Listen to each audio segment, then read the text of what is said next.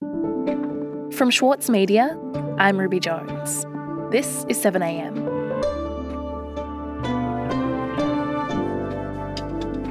This week, China tried to sign up 10 Pacific nations to a new regional security pact.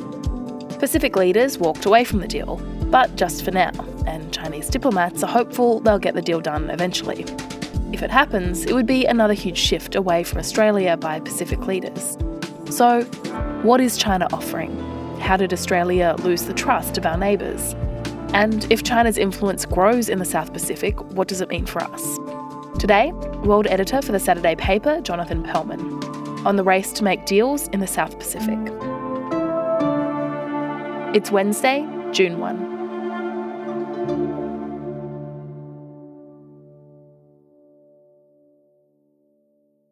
Jonathan, when we look at Australia's position within our region, if we look at our relationships with our neighbours in the Pacific, how precarious would you say the situation is right now?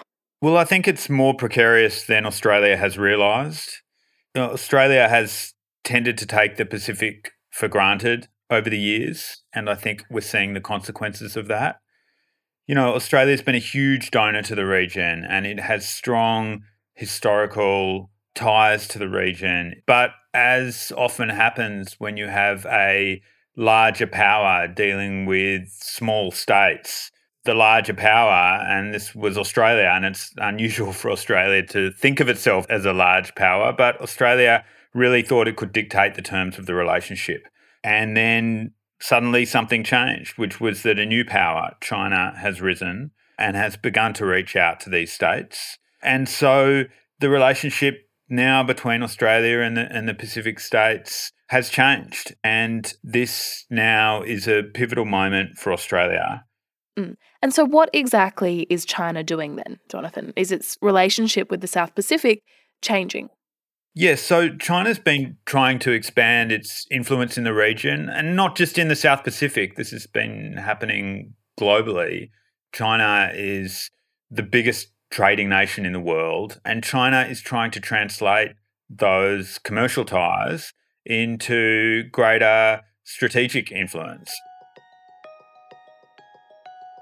As China tries to shore up naval access, trade access in the Pacific, to ensure that its own shipping routes are free, and so China has obvious interests in that region. China has begun to offer all sorts of arrangements with states in the Pacific. The first we saw was with the Solomon Islands. We're taking a closer look at developments in the South Pacific today, specifically the Solomon Islands. It is planning a security deal with China, where Solomon Islands signed a wide-ranging security pact with Beijing. And the idea of Chinese warships based less than 2,000 kilometers off the Australian coast, off its northeast, has set alarm bells ringing.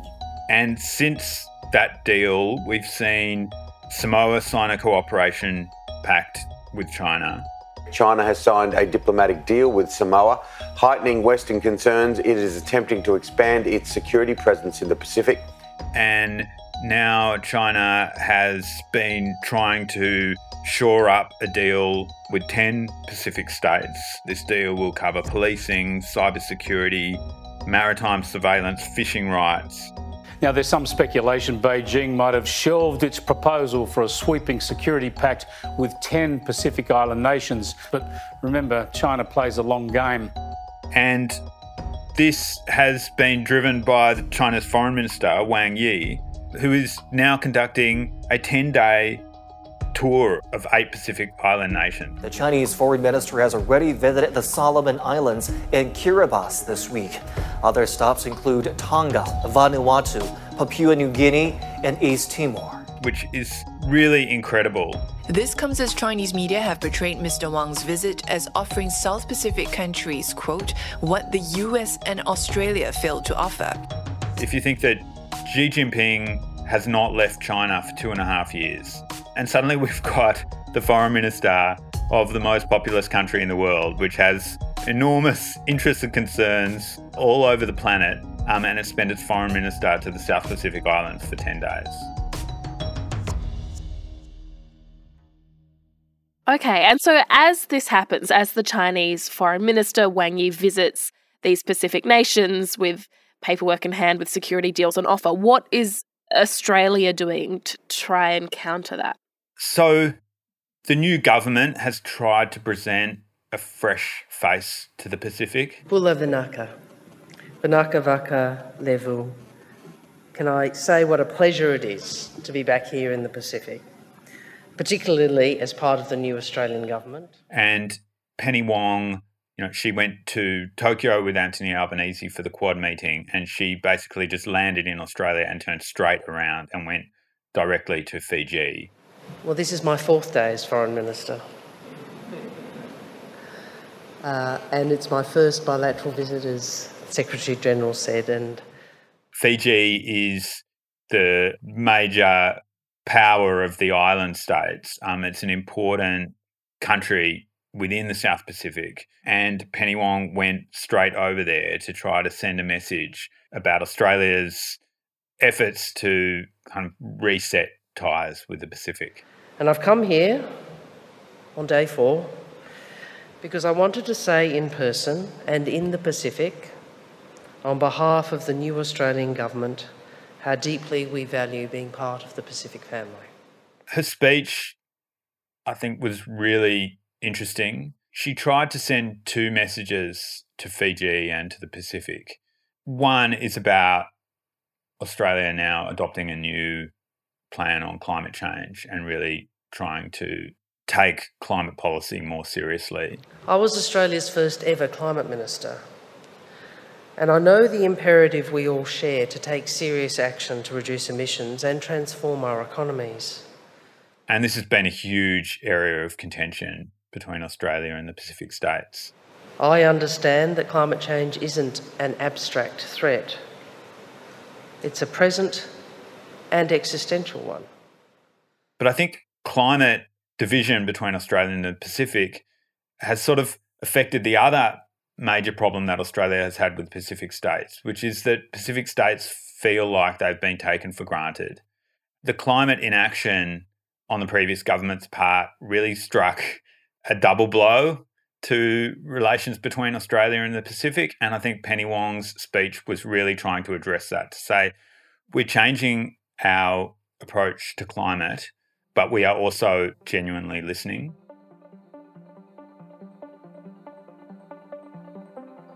So we do have a new government that is desperately trying to reset ties with the Pacific, but the big question now is whether that is going to be too late. We'll be back in a moment.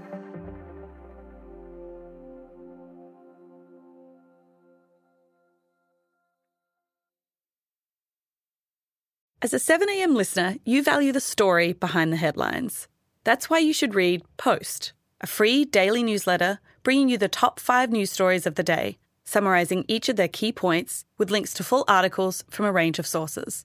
Get the news you need to your inbox every weekday morning with Post. Sign up at thesaturdaypaper.com.au/newsletters. For Sloane Crosley, writing about the loss of a friend may not have provided catharsis, but it did allow for the possibility of a better ending. Like, you have this amazing meal that's this friendship, and then you have a really, really, really, really bad dessert with shards of glass in it. And then, like, the book is like, those little chunks of chocolate that come with the bill. I'm Michael Williams. Join me for this week's episode of Read This as I talk to Sloane Crosley about her latest, Grief is for People. Listen wherever you get your podcasts.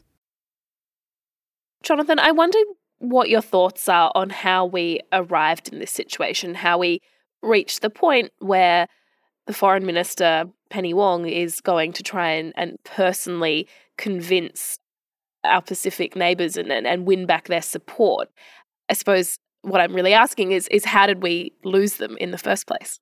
Well, I think one big change that's occurred is that China has risen into really a global superpower with increasing interests all over the region. And so China, in a sense, is able to present itself as a new strategic option for Pacific states, as a new strategic partner.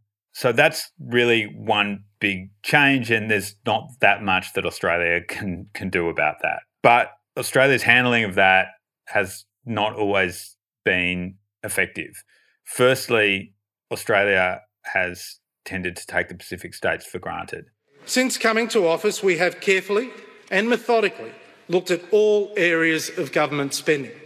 Then we saw big cuts in foreign aid, beginning with the Abbott government. The government has decided to reduce the growth in our foreign aid budget to save $7.9 billion over 5 years. Which was not well received in Pacific states and affected Australia's ability to support those states. The government has also decided to abolish over 230 bureaucratic programs. And then we've seen climate change really interfering with Australia's relations with the Pacific states.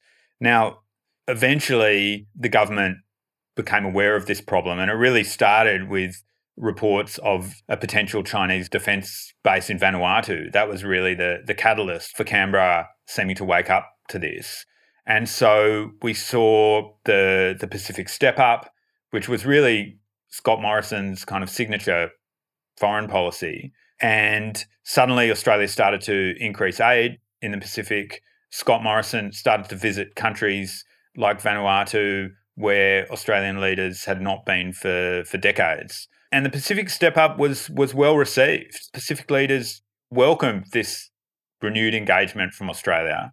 But the difficulty was that climate change and the concerns of low-lying states and island states that are really on the front line of climate change felt like Scott Morrison was just not listening to them. And so this really set back and kind of stymied efforts by the coalition to achieve this step up and to improve its relations with the Pacific. Okay, and so is there still any resentment lingering about the way that Australia has treated these countries in the past, Jonathan? And does that history mean that these places might be more likely to welcome Chinese involvement, or is there scepticism in the Pacific about what China's motives might be?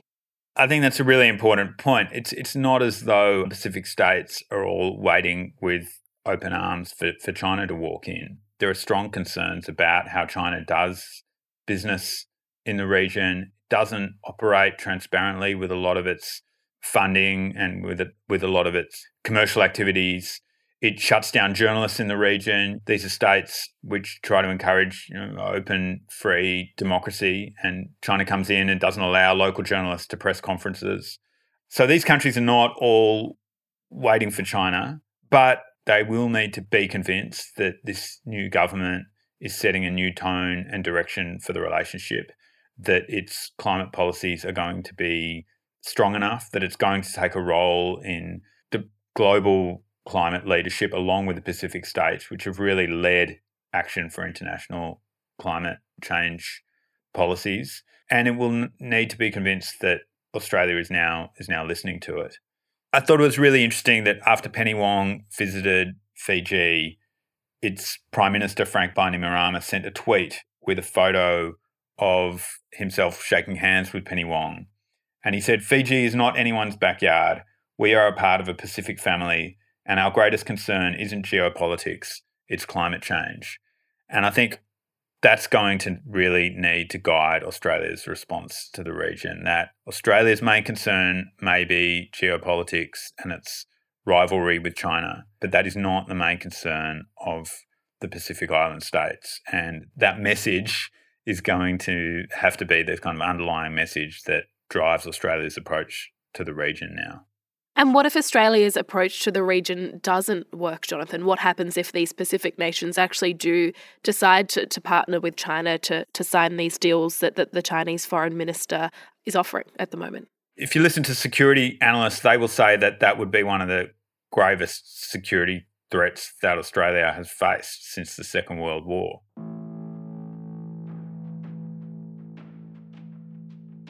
The northern maritime approaches to Australia really lead directly to our east coast, where our cities are. And, Australia's approach to defending itself has always been based on controlling those maritime approaches. Now, if China were able to really get a strong foothold there, that would pose real security threats. So it would be very grave for Australia, and that's why the government is taking this so seriously. Jonathan, thank you so much for your time. Thanks, Ruby. After Pacific Island countries decided not to sign a regional security pact with China, China's Foreign Minister Wang Yi said the nations had agreed on 5 areas of cooperation, but further discussions were needed. Mahler's music embodies the very essence of humanity. Experience his epic Song of the Earth with the Australian Chamber Orchestra, Richard Tognetti, and internationally acclaimed opera stars Stuart Skelton and Catherine Carby. Opens May 12. Book now at aco.com.au. Also in the news today, Labor has claimed the seat of Gilmore for their candidate Fiona Phillips, which would extend their majority to 77 seats. With more than 88% of the vote counted, the incumbent, Ms Phillips, said the party was confident that it would retain her seat. And the CEO of Guide Dogs Victoria, Karen Hayes, has resigned. Hayes was controversially featured in a flyer and promotional video backing Josh Frydenberg as the member for Kooyong before the election. I'm Ruby Jones. This is 7am. See you tomorrow.